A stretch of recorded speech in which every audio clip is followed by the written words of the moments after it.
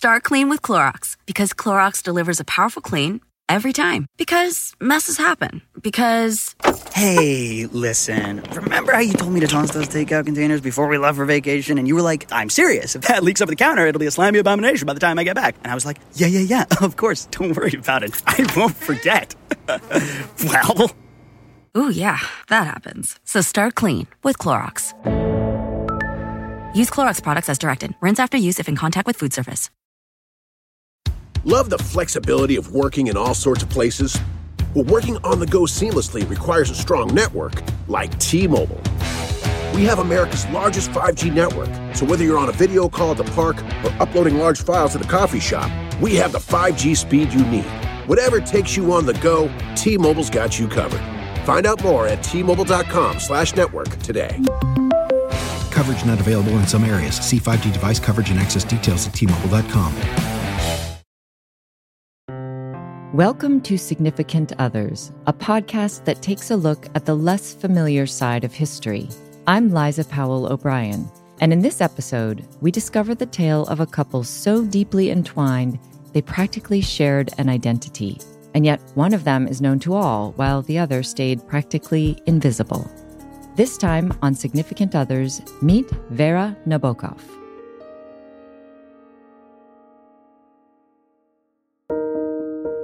In 1948, a Russian émigré raised partially in Berlin, for whom English was his third language, began writing the great American novel.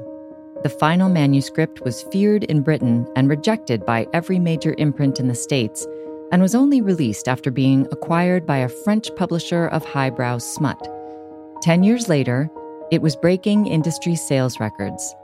Ultimately, the book minted its author's celebrity, spawned 2 films, raked in piles of cash, and coined a label for a type of preteen that is now its dictionary definition. And the book would never have existed at all if its author's wife hadn't rescued that same manuscript from the trash can in which her husband was trying to incinerate it. The book, of course, is Lolita, and its author is Vladimir Nabokov. And while those names might be fairly familiar to anyone who's ever laid eyes on a pair of heart-shaped sunglasses, there is another name, just as vital to the saga, which very few people today have ever heard. And that might be exactly how Vladimir's wife, Véra, wanted it. I'm doing my best with the pronunciations, but in case you couldn't tell, I am not Russian. And Nabokov himself even quibbled with the way some Russians pronounced his name, so apologies if it just doesn't sound right. The alliance between Vladimir and Véra reads like a novel of its own, in which 2 characters form a single protagonist. From opposing cultural ends of the Russian diaspora, they met in Berlin in the wake of the Bolshevik Revolution and proceeded to weave, over the next half-century, a joint existence that culminated in the sharing of what they called a brain bridge, where there was almost no discernible separation from one consciousness to the other, even when they dreamed at night. He wrote the books. There is no confusion about that. But in every other regard, from diary keeping to letter writing, they conspired completely. This conjoined character was a master illusionist, like some of the literary creations Nabokov is famous for. Both halves of the couple love to give up certain facts and then refute them later, claim ignorance of their own backstories, and perpetuate myths about themselves. Véra was so fiercely private that she hid an entire pregnancy from everyone but her husband. Telling their story is a fact-checker's nightmare, especially because one half of the couple seemed determined to erase herself from the record. In her book titled Véra, biographer Stacy Schiff does a heroic job of shedding light on this woman who actively hid from history by using every shred of evidence she left behind, from manuscript notes to date books to grocery lists. Unsolved mysteries remain, but what we can say for sure is that for 52 years, Véra Nabokov was the sun around which her husband Vladimir orbited, the radiant source of his life force. Muse, twin soul, first and most perfect reader of nearly everything he wrote. She was his white-haired, golden-voiced guardian angel who, when her husband fell in the last year of his life, tried to cushion the landing with her own elderly body. They were better matched than most couples the world will ever know.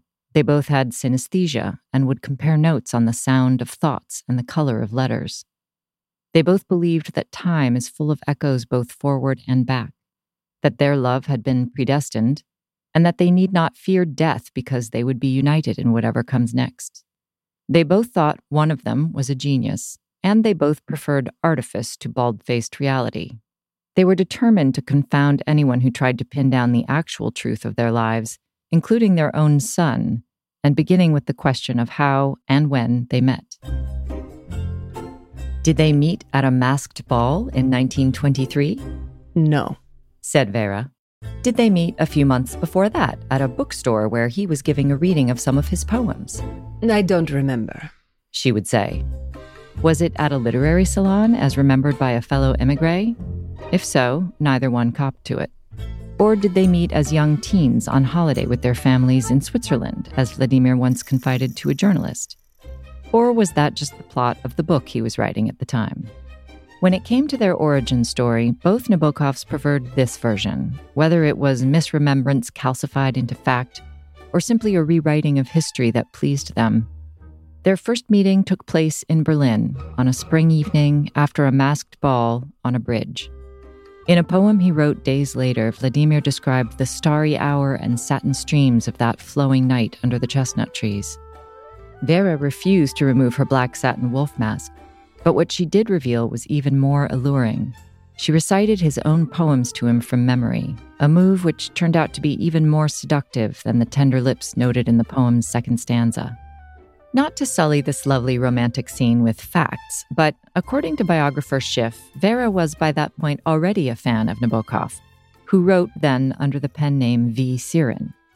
She started collecting clippings of his work 2 years before that night on the bridge, and with her near photographic memory, could still recite them flawlessly 50 years later. She would have known from his poems that Nabokov had just been dumped by his fiancée. Everyone knew who Siren really was. Also, gossip traveled quickly in their close-knit community of Russian expats. And apparently, Vladimir told his sister at one point that the meeting had even been arranged by Véra. So, yes, predestined love, sure. But also, it sounds like 21-year-old Véra may have made a strong play for the 24-year-old aristocratic celebrity genius who was kind of like a blend of JFK Jr. and John Lennon. And it worked. This is notable not only for the obvious reasons, but because of their deeper cultural differences as well. Nabokov had been born in Russia into the upper class. His grandmother was a baroness. There are photos of him as a child wearing a lace collar like a little Romanov. Véra's family, meanwhile, was Jewish. Anti-Semitism was rampant in the Russia of Véra's youth, and as a precocious 5-year-old, she could have been reading about pogroms in the daily newspaper. Her family was educated. One-upping her future husband, she was quadrilingual as a child. And though they were not wealthy, she enjoyed the trappings of bourgeois living like tutors and governesses. She had access to education like any Russian girl of higher social status, but she was acutely aware that she was a member of an oppressed and openly persecuted tribe. She was deeply proud of her heritage and essentially later disowned a sister who appeared to be trying to pass as Catholic. It was the one point of fact about herself that she ever asserted in print, correcting a newspaper that called her a Russian aristocrat by writing to them that she was Russian and Jewish. But there is reason to believe she felt that Vladimir was above her in the eyes of the world. So while we can't say for certain where, how, or even exactly when their first meeting took place, if Véra did nothing more forward than recite Nabokov's own verses to him from memory, it was a bold move. A week later, he published the poem he wrote about that night in the local literary magazine. It was a private communication masquerading as a public one. As if from the swaying blackness of some slow-motion masquerade, onto the dim bridge you came. What did my heart discern in you? How did you move me so? Did I experience a dim sketch of other irrevocable encounters?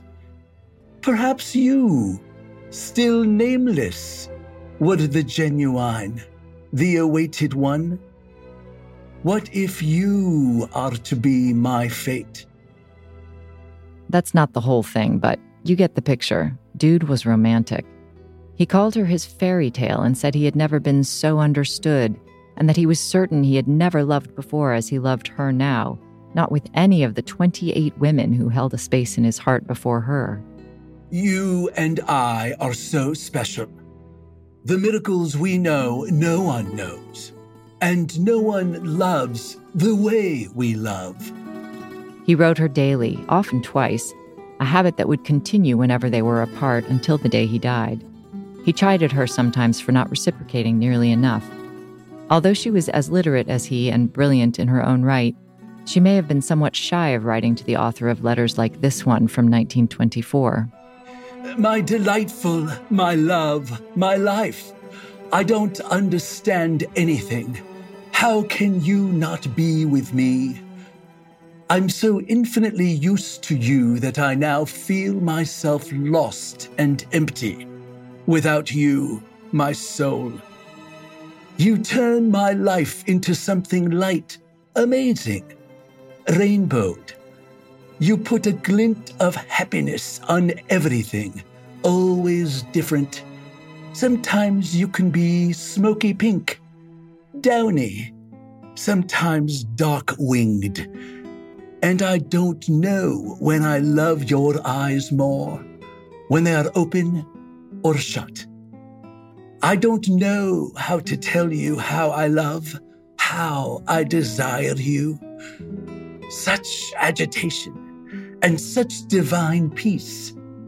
Melting clouds immersed in sunshine, mounds of happiness. And I am floating with you, in you, aflame and melting.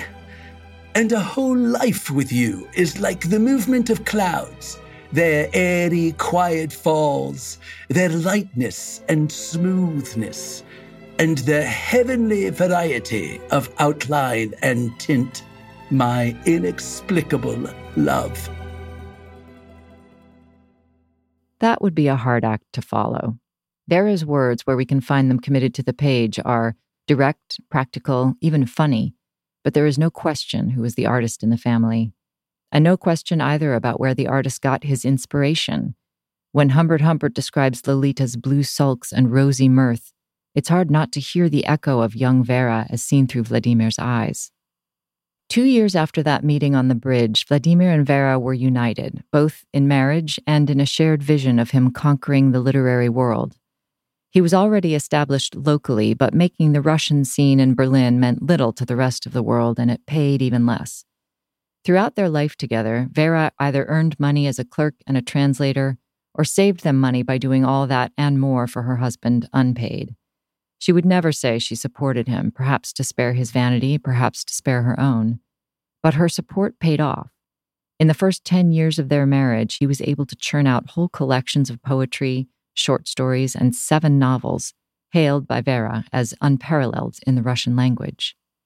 In 1933, when the general exodus from Berlin was gathering steam, Vladimir left for Paris to meet with publishers and suss out a potential relocation for the family. Véra stayed behind to work, including as a stenographer for a Nazi minister, with whom she was characteristically transparent. I said to the German to whom I was talking, "But are you sure you want me? I'm Jewish." "Oh," he said, "but it does not make any difference to us. We pay no attention to such things. Who told you we did?" Véra had a history of narrow escapes. Her family fled Petrograd in 1918 as the rail ties were being pulled up behind them. In 1940, she and Vladimir and their toddler son Dmitri barely made it out of France just hours before the Germans marched into Paris. And back in 1933, she almost gave her husband a nervous breakdown by lingering too long in Berlin. Hitler's voice was blaring from rooftop speakers, and she had already shipped off her trusty pistol, which she carried in the hopes of assassinating Trotsky. But she seemed in no hurry to join her husband on the safer side of the German border. He wrote her multiple letters a day, pleading with her to get out, but she stonewalled him, changing her plans again and again. What was the holdup? Well, it turned out to be the small matter of a mistress in Paris, about whom Véra had recently learned through an anonymous letter. Was she considering leaving the marriage, or just punishing her errant husband? No one can say, especially since Véra dismissed the entire episode when asked about it later, and she personally destroyed whatever letters she had written to Vladimir during their life together, sometime before she died. The mistress, however, did no such thing, and so we have evidence that the affair was delirious and prolonged. Vladimir's passion for this other woman was the mirror image of his passion for his wife. Their love was also predestined, apparently. He could not live without her or Véra, etc. Every Stearns & Foster mattress is handcrafted with the finest materials for irresistible comfort every single night. Now, save up to $800 on select adjustable mattress sets only at stearnsandfoster.com. Lesser savings may apply. Mom deserves the best, and there's no better place to shop for Mother's Day than Whole Foods Market. They're your destination for unbeatable savings, from premium gifts to show-stopping flowers and irresistible desserts. Start by saving 33% with Prime on all body care and candles. Then get a 15-stem bunch of tulips for just $9.99 each with Prime. Round out Mom's menu with festive rosé, irresistible berry chantilly cake, and more special treats. Come celebrate Mother's Day at Whole Foods Market. This is Comedy Bang Bang, the podcast, the promo, and in 30 seconds, I'm going to tell you why you should check out the show. I, the host Scott Aukerman, have a lighthearted conversation with famous celebrities like John Hamm, Allison Williams, Phoebe Bridgers, Bob Odenkirk, just to name a few. Things go a little off the rails when different eccentric characters drop by to be interviewed as well. Each week is a blend of conversations and character work from your favorite comedians, as well as some new hilarious voices. Comedy Bang Bang, the podcast. Listen every Monday wherever you get your podcasts. Start clean with Clorox, because Clorox delivers a powerful clean every time. Because messes happen. Because... Hey, listen. Remember how you told me to toss those takeout containers before we left for vacation? And you were like, I'm serious. If that leaks over the counter, it'll be a slimy abomination by the time I get back. And I was like, yeah, of course. Don't worry about it. I won't forget. Well... Ooh, yeah, that happens. So start clean with Clorox. Use Clorox products as directed. Rinse after use if in contact with food surface. Love the flexibility of working in all sorts of places? Well, working on the go seamlessly requires a strong network like T-Mobile. We have America's largest 5G network, so whether you're on a video call at the park or uploading large files at the coffee shop, we have the 5G speed you need. Whatever takes you on the go, T-Mobile's got you covered. Find out more at T-Mobile.com/network today. Coverage not available in some areas. See 5G device coverage and access details at T-Mobile.com. Here Véra was, a young mother nearly trapped behind enemy lines with her very young son, who has already conscripted her life to her husband's use, not only because she loves him and believes in him, but because he's made her feel as if she was uniquely created to be loved by him, as if she alone can serve that profound purpose. Learning that there is someone else? Brutal. Eventually, Véra came to her senses and realized that subjecting herself and her son to Nazi rule was not the best weapon to use in a lover's spat, and Vladimir ultimately forced himself to end his affair. It was not his first transgression. This is a fact he confessed to his lover, but not his wife. Women had always flocked to him, especially when he was young and beautiful, and he was clearly a man who did not favor or could not abide solitude. He had, as they say, a lot of love to give, perhaps more than one woman could handle, though Véra did her best to be enough. Even years later, while teaching at Wellesley, when Véra was never more than a campus away, middle-aged Vladimir still managed to strike up an intense flirtation with a student that progressed to hand-holding and kissing and long walks around campus. His ardor proved overwhelming for the 20-year-old, and she cut things off the minute he professed his love for her. It's unclear if Véra ever knew about the romance, but soon after, she became her husband's shadow. Perhaps she was thinking, fine, he needs a constant connection to a love object, then let it be me. In her semi-official role as his assistant, she followed him everywhere on campus, opening doors for him, minding his umbrella, and sitting conspicuously front and center, if not at his side, for every lecture. The students at Wellesley and then later Cornell were fascinated by Véra, the woman with the snowy hair and impeccable posture who might calmly correct her lecturing husband or supply a forgotten bit of information. Who was she exactly? She couldn't have been anything but royalty, they posited. They called her the Countess, the Princess, the Gray Eagle. The information vacuum worked in her favor. Perhaps that's why she persisted in clinging to a veil of privacy. The black satin mask of mystery continued to suit her well. She became her husband's everything, and not just emotionally. She filed his notes, erased his blackboard, graded his papers, even taught his classes for months when he was working on his books or recovering from surgery. But teaching was never more than a job for Nabokov. His lectures on literature are fantastic reads, but they were mercenary pieces, not passion projects. The real work always was art. Fiction, novels, poetry. He knew he deserved a place on the shelf between Gogol and Tolstoy, Joyce and Shakespeare. So student-free summers were happy hiatuses for the couple, which they dedicated to Thelma and Louising it around the American West in search of butterflies. Lepidoptery was the only passion that could compete with writing for Nabokov. It was the only other thing he ached to do. And he taught Véra to love it too, or at least to go along. He even discovered a species which he named the Carner blue. On the road, both Nabokovs were cheerily nomadic. Chased out of Arizona by a rattlesnake, killed in the nick of time by Vladimir the Valiant, they immediately transplanted themselves to a hilltop in Ashland, Oregon. The thousands of miles of driving were in Véra's hands, literally. Vladimir abdicated, luckily, as he was abysmal and unlicensed, but she loved it and bragged to her friends in her 60s that she had driven more than 200,000 miles over the course of their American summers. When not stalking flying changelings, Nabokov was writing. In the car, in motel parking lots, in a series of rented cabins, many of which are memorialized in the fictions they incubated. This is how and where Lolita was born. In what her author would call prison cells of paradise with yellow window shades pulled down to create a morning illusion of Venice and sunshine when actually it was Pennsylvania and rain. Here's a bit more through the prism of Humbert Humbert. Voraciously we consumed those long highways. In rapt silence we glided over their glassy black dance floors. Beyond the tilled plain, beyond the toy roofs, there would be a slow suffusion of inutile loveliness, a low sun in a platinum haze, with a warm peeled peach tinge pervading the upper edge of a two-dimensional dove-gray cloud fusing with the distant amorous mist. There might be a line of spaced trees silhouetted against the horizon, and hot still noons above a wilderness of clover, and Claude Lorraine clouds inscribed remotely into misty azure, with only their cumulus part conspicuous against the neutral swoon of the background.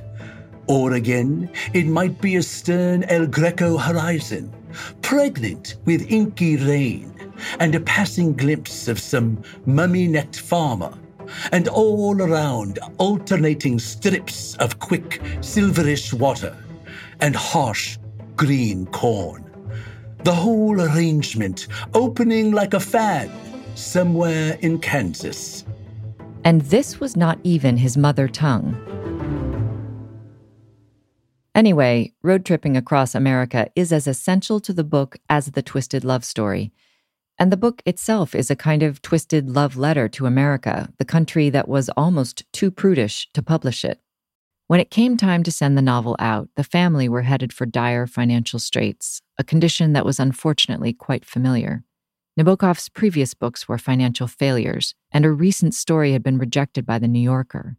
Véra had taken to resuscitating old French translations of her husband's early Russian stories and lobbing them at Parisian publishers in the hopes of bringing in some cash.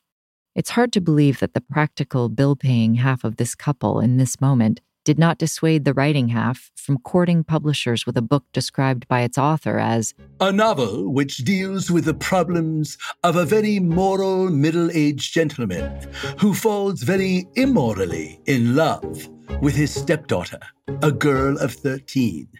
But Véra was certain of its worth. She called it a great novel, based on an idea that Volodya believes has never been explored, at least not in the way that he has done so.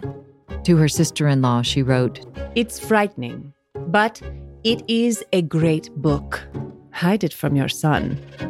Vladimir worked on it intermittently for 3 years and was plagued by doubts the whole time. Having gathered information on sexual deviation and marriage with minors, he blacked out the research notes in his diary as one might now scrub a browser history. More than once, Véra found him in the yard feeding pages of the manuscript into a flaming trash can. Get away from there, she said, reaching her hand into the fire to rescue the paper and stamp out the flames. The match was struck twice more in subsequent years, but luckily, Véra was always nearby. Again and again, reason prevailed over artistic insecurity, until finally she said definitively, "We are keeping this." She worried that if he destroyed the book, he would be haunted by it forever. When it was finally finished, after a sustained sprint of 16-hour writing days, they passed it around New York under a great cloak of secrecy, with legal pledges to keep the author's name from the public record. They had to avoid sending the pages through the postal service because of laws against the distribution of any publication deemed lewd or immoral. Nabokov refused to put his name on the book at all. A series of rejections tinged with disgust did not boost their confidence. The novel that had ultimately taken 5 years to write was rejected by every major American publishing house, and friends who had gotten their eyes on the text were saying Vladimir had lost his mind. Throughout, Véra remained convinced of the book's greatness, in spite of the response of what she called the American publishing industry's straight-laced morality. Finally, the novel found a publisher in France, the same man who brought us Story of O, which is kind of like 50 Shades of Grey for grad school. The only caveat was that Nabokov must put his name on it. Desperate for cash and fearing he was otherwise out of options, the author agreed. But it was dangerous. Among the reputational risks, Cornell University, where Nabokov was employed, could terminate him for moral turpitude. But then the author Graham Greene publicly referred to Lolita as one of the 3 best English-language novels of the year. Soon after that, a high-profile condemnation denounced the novel as sheer, unrestrained pornography, going on to say anyone who published or sold it in London would surely go to prison. You can't buy publicity like that. Publishers everywhere began clamoring for it, even as the British Home Office got it banned in Paris. All this excitement was well and good, but for the Nabokovs, everything depended upon the novel being proved high art. Anything less would be a failure they could not afford. We can debate whether or not a depraved person is capable of producing something of artistic value, but for the Nabokovs, the question was reversed. Was this work about a depraved character capable of having artistic merit? Or was this some kind of confessional by a sexual deviant that did not deserve to be taken seriously? As editors, publishers, and writers continued to haggle over questions like these, increasing numbers of copies were smuggled out of Europe for eager eyes elsewhere. Anais Nin claims to have made a tidy profit by upcharging friends for her suitcase full of contraband. Meanwhile, Nabokov's newly released novel, Pnin, about a comically ill-fated professor, was finding legitimate literary success in America and helped to mollify those whose sensibilities had been injured by the trickier text. And so, as demand for Lolita and evidence of its author's respectability grew, American publishers finally began calling to acquire the rights. For scholars, Lolita is a literary masterpiece, densely textured with dazzling language and genius symbolism, like the use of Aztec red to describe both Lolita's bathing suit and the car that's driven by the antagonist Quilty. Genius because, as it has been noted, Aztecs are known for tearing out hearts. But these virtues are less easily grasped in real time by the general reading public than the fact that there is creepy sex stuff in it. Also, does the creepy sex stuff invalidate the literary achievement? Well, if the author himself is creepy, then yes, it might. See R. Kelly.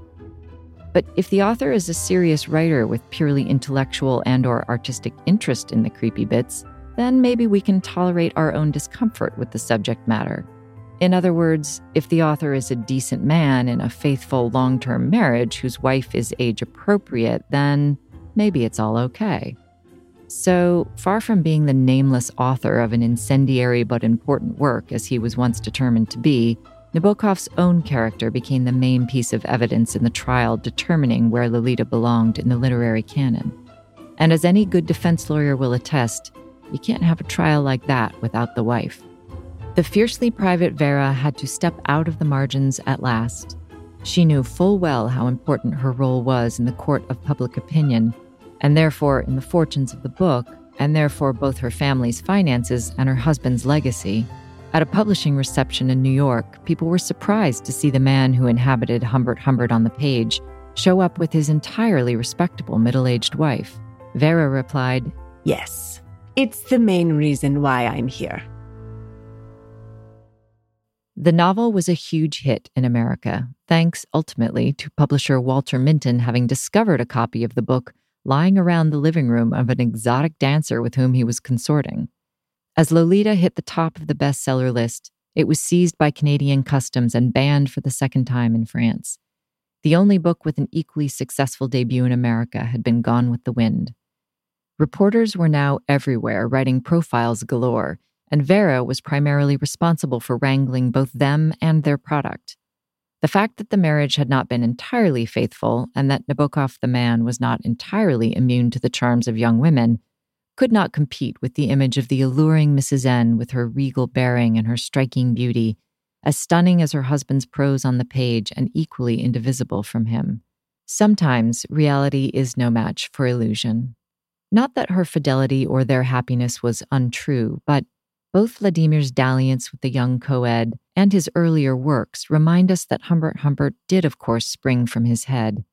And isn't every portrait a self-portrait to some degree? Privately, Véra decried most reviewers' treatments of Lolita the girl. She wrote in their shared diary, "Lolita discussed by the papers from every possible point of view except one, that of its beauty and pathos. I wish somebody would notice the tender description of the child's helplessness, her pathetic dependence on monstrous HH, and her heart-rending courage. They all miss the fact that the horrid little brat, Lolita, is essentially very good indeed." But she did not voice her criticism of the criticism in public. As the book's popularity grew and grew, so did its authors. Véra's job as PR agent, money manager, contract counselor, tax advisor, translation proofer, secretary, and Nabokov whisperer threatened to overwhelm her. She spent the last 20 years of her life continuing to shepherd her husband's substantial literary legacy, as well as the husband himself. Schiff writes, "From the list of the things Nabokov bragged about never having learned to do, type, drive, speak German, retrieve a lost object, fold an umbrella, answer the phone, cut a book's pages, give the time of day to a Philistine, it is easy to deduce what Véra was to spend her life doing." They were labors of love, but labors nonetheless, largely unpaid and in enormous amounts. Luckily, she was able to keep not only her affection, but her sense of humor through it all. When she was anxious in midlife for her naturally light hair to go completely white, her husband said, "People will think I'm married to an older woman." To which she retorted, "Not if they look at you." Véra Nabokov was a woman of many names. Russian friends and family still thought of her as Véra Pavlovna or Véra Nikolaevna. Her epistolary handle was Mrs. Vladimir Nabokov, which made no sense in their native Russian. But Mrs. Vladimir Nabokov was a creature who functioned on the page as a kind of bad cop for the couple to unleash on anyone who needed to be dealt with, in anything from contract negotiations to rental leases. For professional dealings, she took on VN, a persona that represented the writer but was often voiced by the writer's wife. But her dearest self is found on her husband's dedication page. "To Véra," he wrote at the start of every book from 1950 on. As Schiff observes, traditionally a man changes his name and braces for fame. A woman changes hers and passes into oblivion. For Véra, it was both at once. A friend who observed their marriage up close found the brain bridge to be almost palpable. They recited poetry in unison and played at conversation like two tennis professionals with a single ball. Vladimir caught and held his wife's hand as she passed him candy in a movie theater. The friend said, "They are mating like butterflies behind any bush right in the middle of the conversation, and they separate so quickly that one doesn't notice until later." But any separation was hardly bearable for Nabokov. He nearly fainted when watching her cross a busy street, was inconsolable during her cancer scare, and wrote in his diary when she was having back surgery, "The feeling of distress, désarroi, utter panic, and dreadful presentiment every time that Véra is away in the hospital is one of the greatest torments of my life." They lived in a state of complete osmosis, according to their French publisher. Another friend wrote to them, "I need not specify if I speak to one or both of you. You blend and separate at will." They kept a diary that seemed to record the thoughts of a single being with two heads.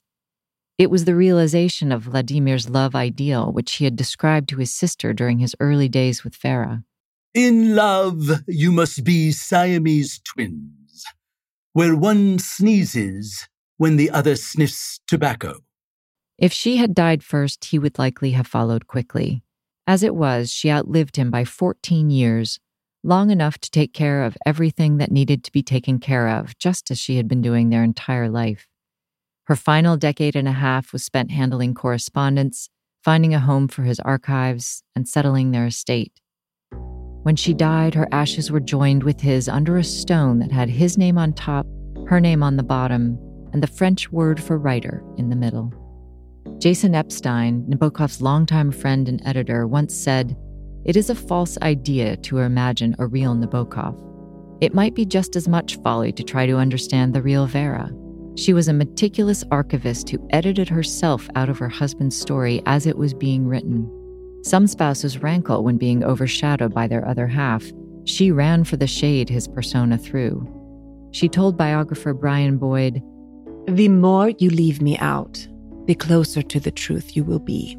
The most she would ever admit was this: "Writing is Vladimir's life's work, and he has many things he wants to say. As for me, I am trying to help him." Her younger self was the inspiration for Lolita. Her mature presence was the foil that proved her husband's credibility and cemented his success. To her husband, a man with what has been called a genius for memory, she was at once the young siren and the elegant anti-nymphette, a character and its opposite, a doubling that only a Nabokov could properly pull off. The love story of these two might make some people roll their eyes. To others, it might be life goals. He needed a partner who would be both worthy and tolerant of his devotion, and he found a match more perfect than anything he could have dreamed up. Unique and captivating in her own right, she nevertheless thrived as his shadow, his reflection, his imprint. Their ambitions aligned perfectly in a kind of double vision of his singular talent. Flaubert famously said that the novelist should be, in his book, like God in the universe, everywhere present and nowhere visible. Nabokov was all over his own books. Instead, it was his wife who exemplified the Flaubertian principle. "Most of my works have been dedicated to my wife, and her picture has often been reproduced by some mysterious means of reflected color in the inner mirrors of my books." Or, as Véra put it, "I am always there, but well hidden."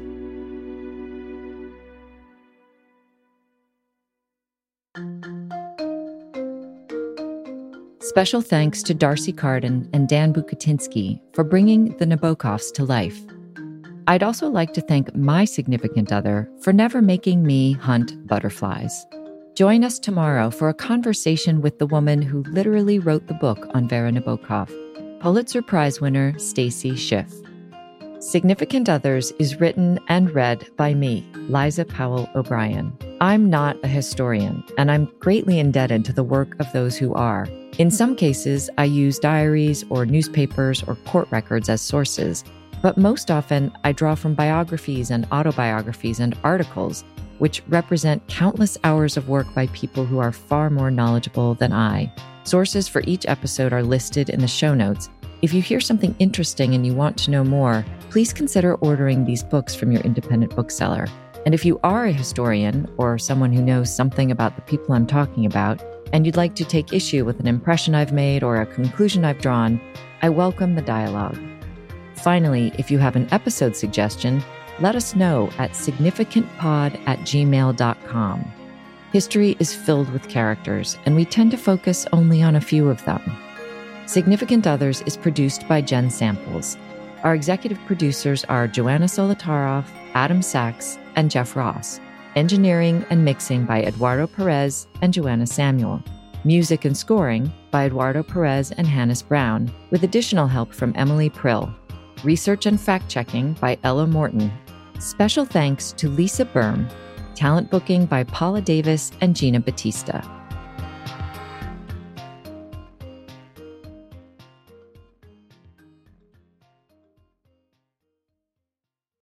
Love the flexibility of working in all sorts of places?